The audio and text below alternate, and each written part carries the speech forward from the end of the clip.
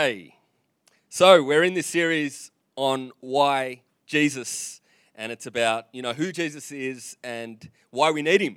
And the first week in the series was, we need him for light. He says he's the light of the world. The second week of the series was, we need him for freedom. He says it's for freedom that Christ came to set us free. And this week, we're talking about peace. We need Jesus for peace. And, we had a bit of a tumultuous week this week. Just some random things happened, like, finding Shiloh on the footpath just around the corner. Man, they're quick. They are quick. She can't even walk, and she wanted to go to the park by herself. That's okay. And then one of the mornings, waking up out of, hearing Rose scream and getting up and running out of bed and running into the living room. I'm like, what? And Shiloh had pulled this glass lamp onto herself and then onto the floor, and it shattered, and she'd cut her finger.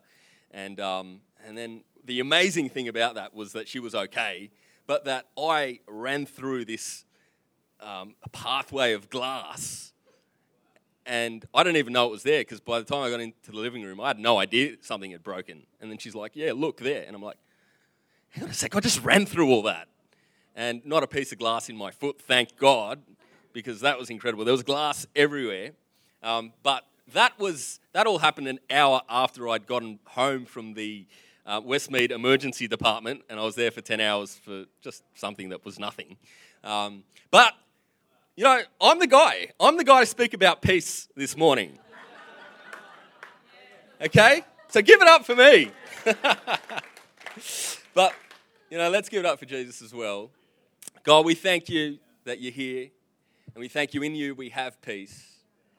And we thank you for the light of your word, that as we open it up this morning, you'd encourage us, you'd speak to us, you'd set us free.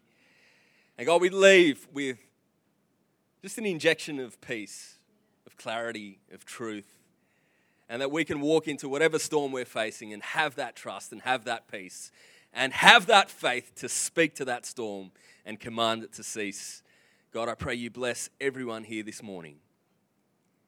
In Jesus' mighty name, amen. All right, so I am a bit of a history buff, but only in terms of war. I find it interesting, especially kind of World War II. And I was probably the youngest person to ever go and do a World War II tour with a historian in Normandy. But it was something that, and I probably got a bit obsessed with it at the time, but that was about 6 or 7 years ago. But I find it quite fascinating. And there's this story that comes out of World War II about this Japanese soldier called Hiroo Onoda. I don't know if anyone's heard this story. It's quite a remarkable story. There he is right there, good old Hiroo Onoda. And Japan, obviously, Germany was at war and Japan was at war, and the Allies were trying to defeat them both. And in the Japanese theatre, America and its allies were trying to defeat Japan, and Japan surrenders in September 1945. And 8 months before Japan surrenders, Onoda is sent into the war. He's aged 22, and he's sent to the Philippines, to the island of Lubang. And he's there for 8 months before the war ends. And the war ends on the 2nd of September 1945.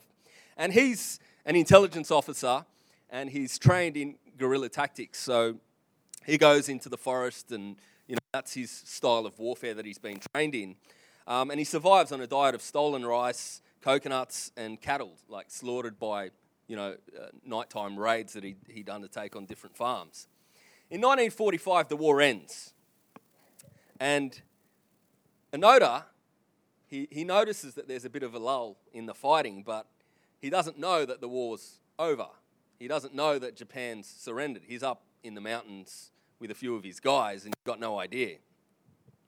So he continues with the war.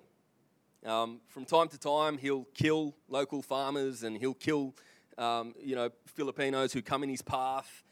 He'll engage in shootouts with local police because, as far as he's concerned, the war's still on. And the Americans who won the war find out that there are still this small group of Japanese soldiers who are holdouts. You know, they don't know or don't believe that the war's over, and they're still causing havoc on this Filipino island. And so the US makes these flyers, and one of them is going to come up on the screen. I'm going to read it out if we can just get it up. It's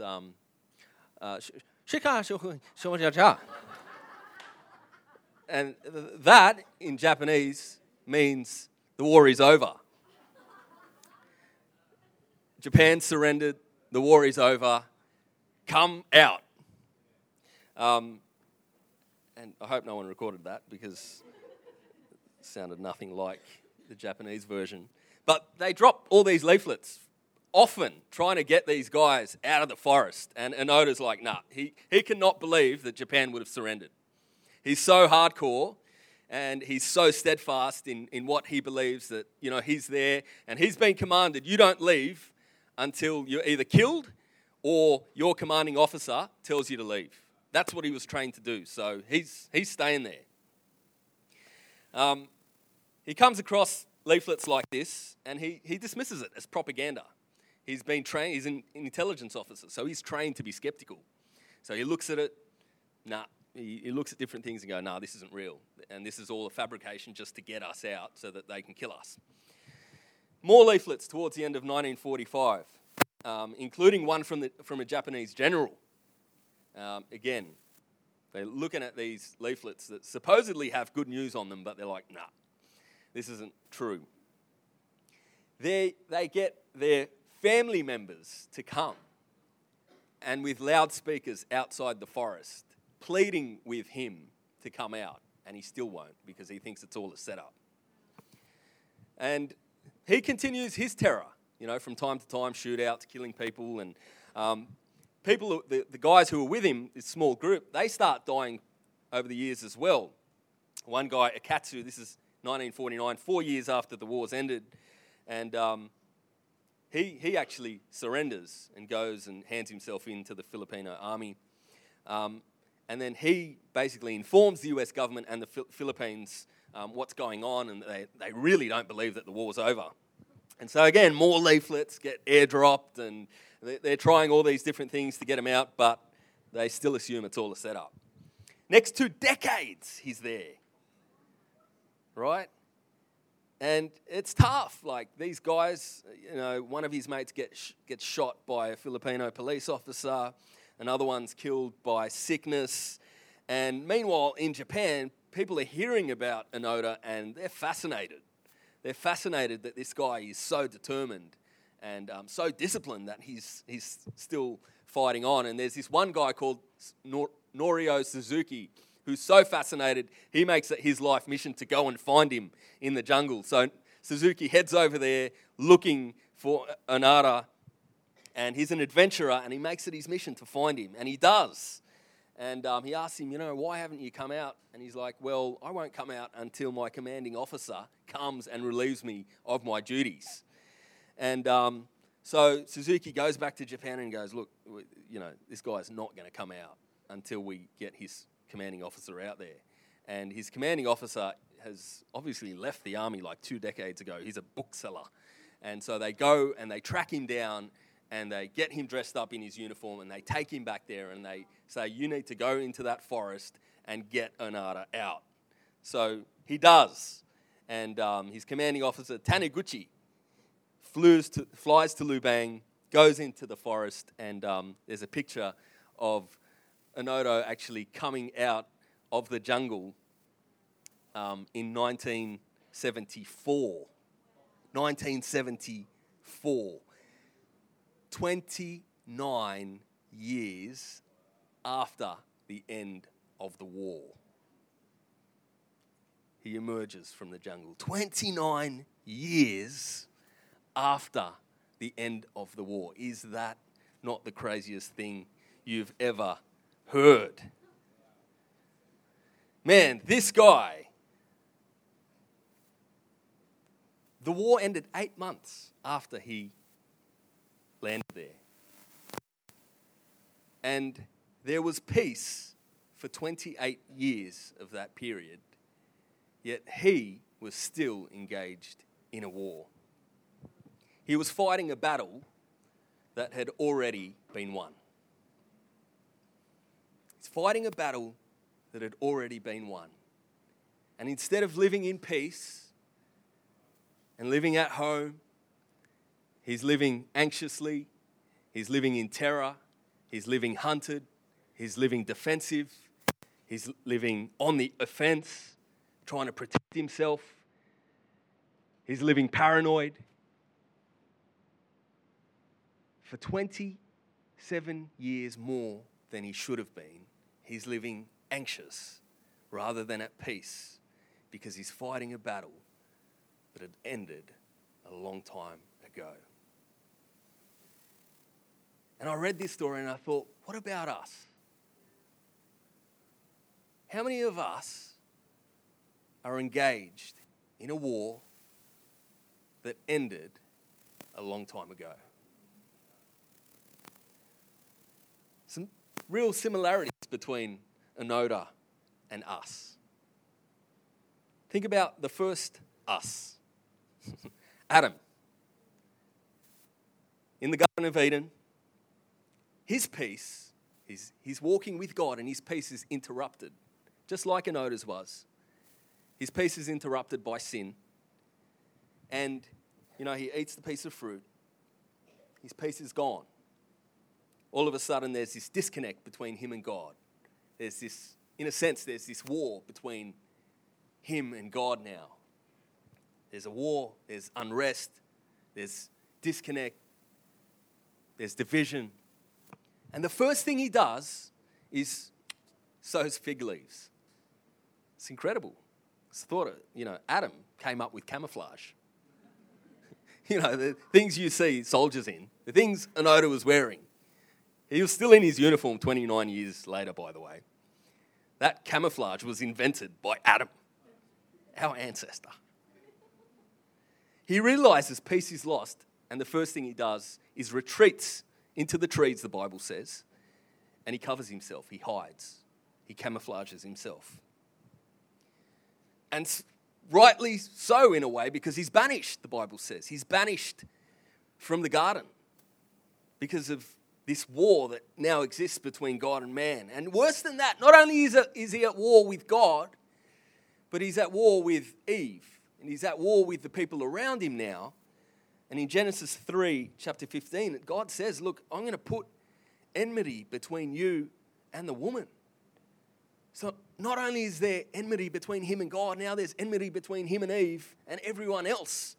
This is not a good place for Adam to be in. He has a similar experience to Enoda because leaflets start being dropped. Leaflets. Every few years, a leaflet is dropped. They've been compiled in this. All over the Old Testament, it's like leaflets. But the Old Testament isn't, hey, the war is over. The Old Testament is saying, hey, someone's coming. Good news is on the way. It's not here yet, but good news is coming. So these leaflets are dropped. And I love one of these leaflets. It's in Isaiah chapter 9, verse 6 and 7. And we all know this verse. For unto us a child is born. This is prophesying about the coming of Jesus 700 years before he arrives on the scene. And they call him, it says, his name will be called Wonderful Counselor, Mighty God, Everlasting Father, Prince of Peace. And then it goes on to say, of the increase of his government and peace, there will be no end. Who is this Jesus that was prophesied about? They call him the Prince of Peace. And the increase of his peace, there will be no end. Leaflets. Someone's coming. And then, there's this great leaflet in Luke chapter 2. Christmas. And an angel appears to the shepherds in the field, and the angel says to them, don't be afraid, for behold, I bring you good news. Hey, this is a great leaflet that you're receiving right now. Great news, good news of great joy, which will be for everyone. Today in the city of David, there's been born for you a Saviour, who is Christ the Lord. This will be a sign for you will find a baby. And suddenly there appeared with the angel a multitude of the heavenly host, praising God and saying, glory to God in the highest, and on earth peace. Peace, peace, peace among men with whom he is pleased. Peace. Leaflet. Good news. Peace. Peace. More leaflets. I love in John chapter 20. You know, Jesus has been around for a while.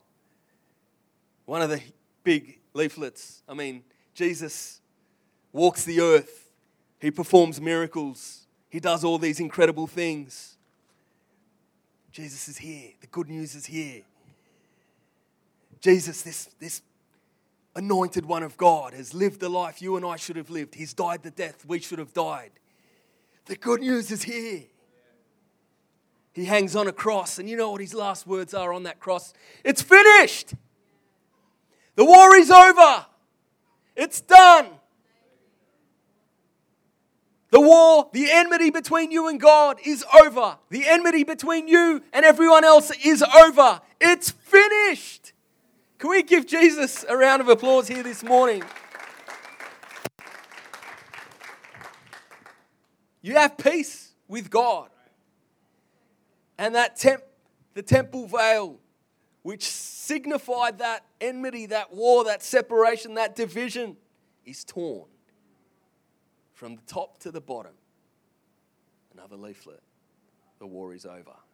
The war is over. 3 days later, Jesus rises from the dead and his disciples are in a locked room.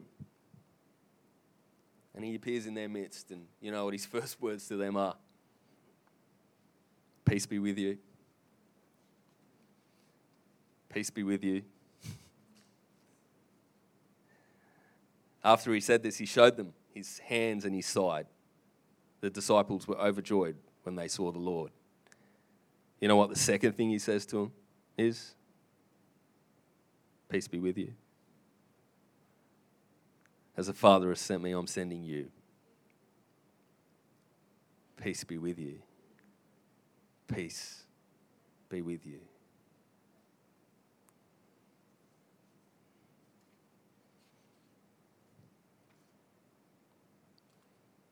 Peace be with you. Man, it's good news. It's good news. It's not good advice. Good advice says, hey, there's something more for you to do. Good news says it's already been done. Good advice says, yeah, you keep fighting that war and hope and try and work really hard and maybe you'll get on okay. Good news says, hey, you don't have to. It's been done for you. Good news is that salvation, peace with God, relationship with God has been received. It doesn't have to be achieved. It's received from him. It's received from God. Can we give Jesus a mighty hand here this morning? Romans 6:4, another great leaflet. Actually, before I say that, Colossians chapter 1, verse 19 to 22. For God was pleased to have all his fullness dwell in him. This is Jesus he's talking about. And through him to reconcile to him all things, whether things on the earth or in heaven, by making peace through his blood shed on the cross. Once you were alienated from God and were enemies in your minds because of your evil behavior, but now he has reconciled you by Christ's physical body through death to present you holy in his sight, without blemish and free from accusation. Do you believe that this morning? Do you believe that you are holy in his sight, without blemish and free from accusation? Or are you still fighting a war? Do you believe that this morning? Holy in his sight. You are righteous, holy, blameless, without accusation. Good news. It's amazing news. It's incredible news. Do you believe it this morning, or are you still fighting for those things? Fighting, trying to achieve those things. Maybe you believe that on a Sunday, but by Tuesday, we've relented back and we've got the fight back into us and we're going and trying to prove ourselves or justify ourselves. Or maybe we're still at war with each other because this hasn't necessarily sunk from our head to our heart. And we find ourselves on the defensive, on the offensive with other people. And when someone says a word to us, it cuts us so deep because we don't believe that we're forgiven. We don't believe that we're righteous. We don't believe that we're free from accusation. And so we go around acting like we're not.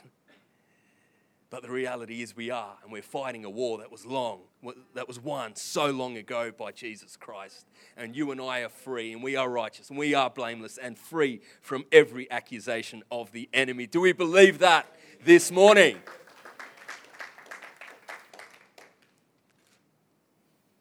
You know, the leaflets get dropped, and sometimes, someone picks it up and says, "No, this is propaganda. I will not believe this."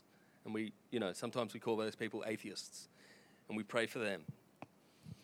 But my real concern is us, like Christians who sit in church week to week and get the leaflets. And, we look at it and go, yeah, I believe this in my head, but it hasn't necessarily permeated my heart.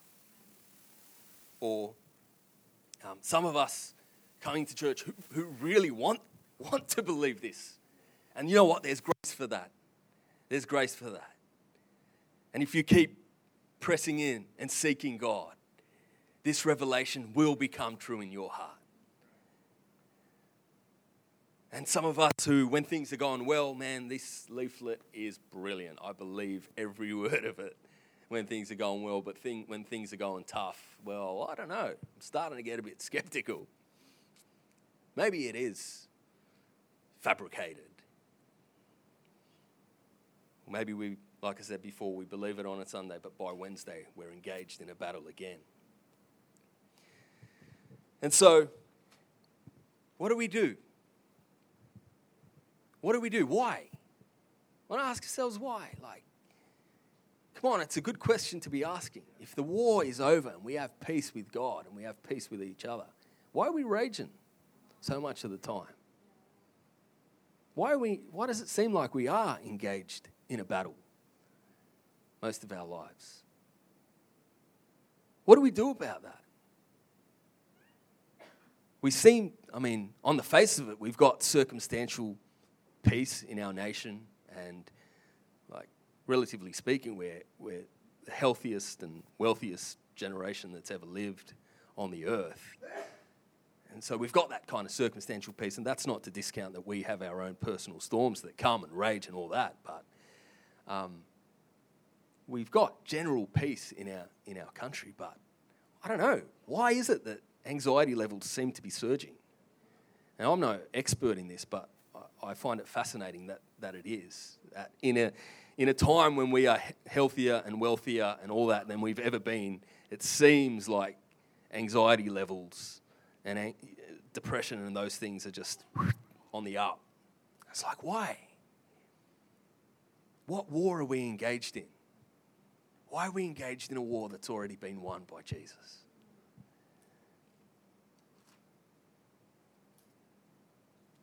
I think our lack of peace is symptomatic of our need for faith. We need that faith. And faith comes by hearing and hearing the leaflet, the ultimate leaflet. And I love what Paul says. And he says, be anxious for nothing. Philippians chapter 4, but in everything by prayer and supplication, with thanksgiving, let your requests be known to God, and the peace of God, which surpasses all understanding, will guard your hearts and minds through Christ Jesus. Who wants that peace that surpasses all understanding? What an incredible thing, that peace that surpasses all understanding. Like, it's so amazing. This peace that I'm feeling is so amazing.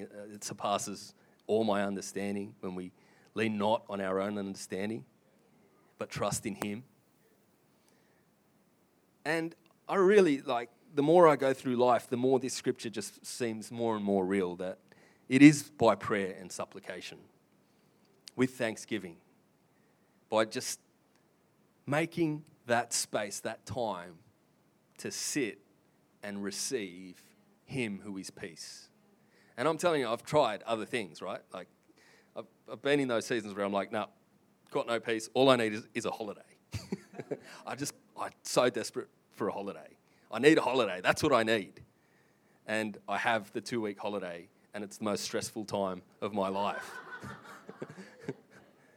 And then I'll spend 3 minutes with God, set that space aside to spend 3 minutes with him. And that 3 minutes of peace is so much more powerful, so much more transformative, so much more life-changing than a decade-long holiday on a tropical island somewhere. And I want to encourage us this morning that that space has to be created. And sometimes we think of prayer as this thing we have to do in a certain way. But no, just create a space. Whatever that space looks like for you. We've spoken about storms a lot this morning. And there was a storm that came through our area a couple of months ago. And we heard this loud bang in our house. And I might invite the band to come while we're talking about this. And then our TV actually blew up in our living room. And I know, it was like, oh, far out. But you know what? We were actually like, yes! Because we'd actually been having this war with our TV for about a year now. So we know that the television is something that, robs us of peace. And it contends for that time. And, it's just so easy for me to come home and want to watch TV after a stressful day. And so we trialled this thing where we'd put the TV in the back shed, and then when we want to watch it, we'd bring it out and watch it and then put it back. And so that was just getting too hard. So God blew it up. But it's good because we create that space now where we do meditations at night. And it's like, just create that space with God. And the peace that comes in those moments is so powerful because in that time, it's like you're just looking at the leaflet again. Sometimes you just need to sit with the leaflet again and go, I need to be reminded. Man, because things are coming at you every day, yelling in your face, saying the war is not over, get up and fight. Get your anxious self up and with your anxiety, go out there and fight.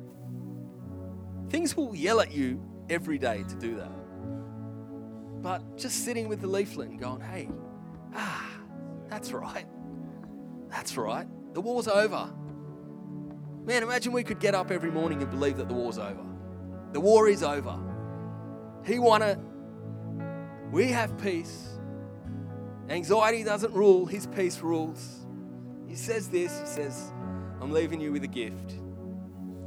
John 14, peace of mind and heart. And the peace I give is a gift the world cannot give. So don't be troubled or afraid.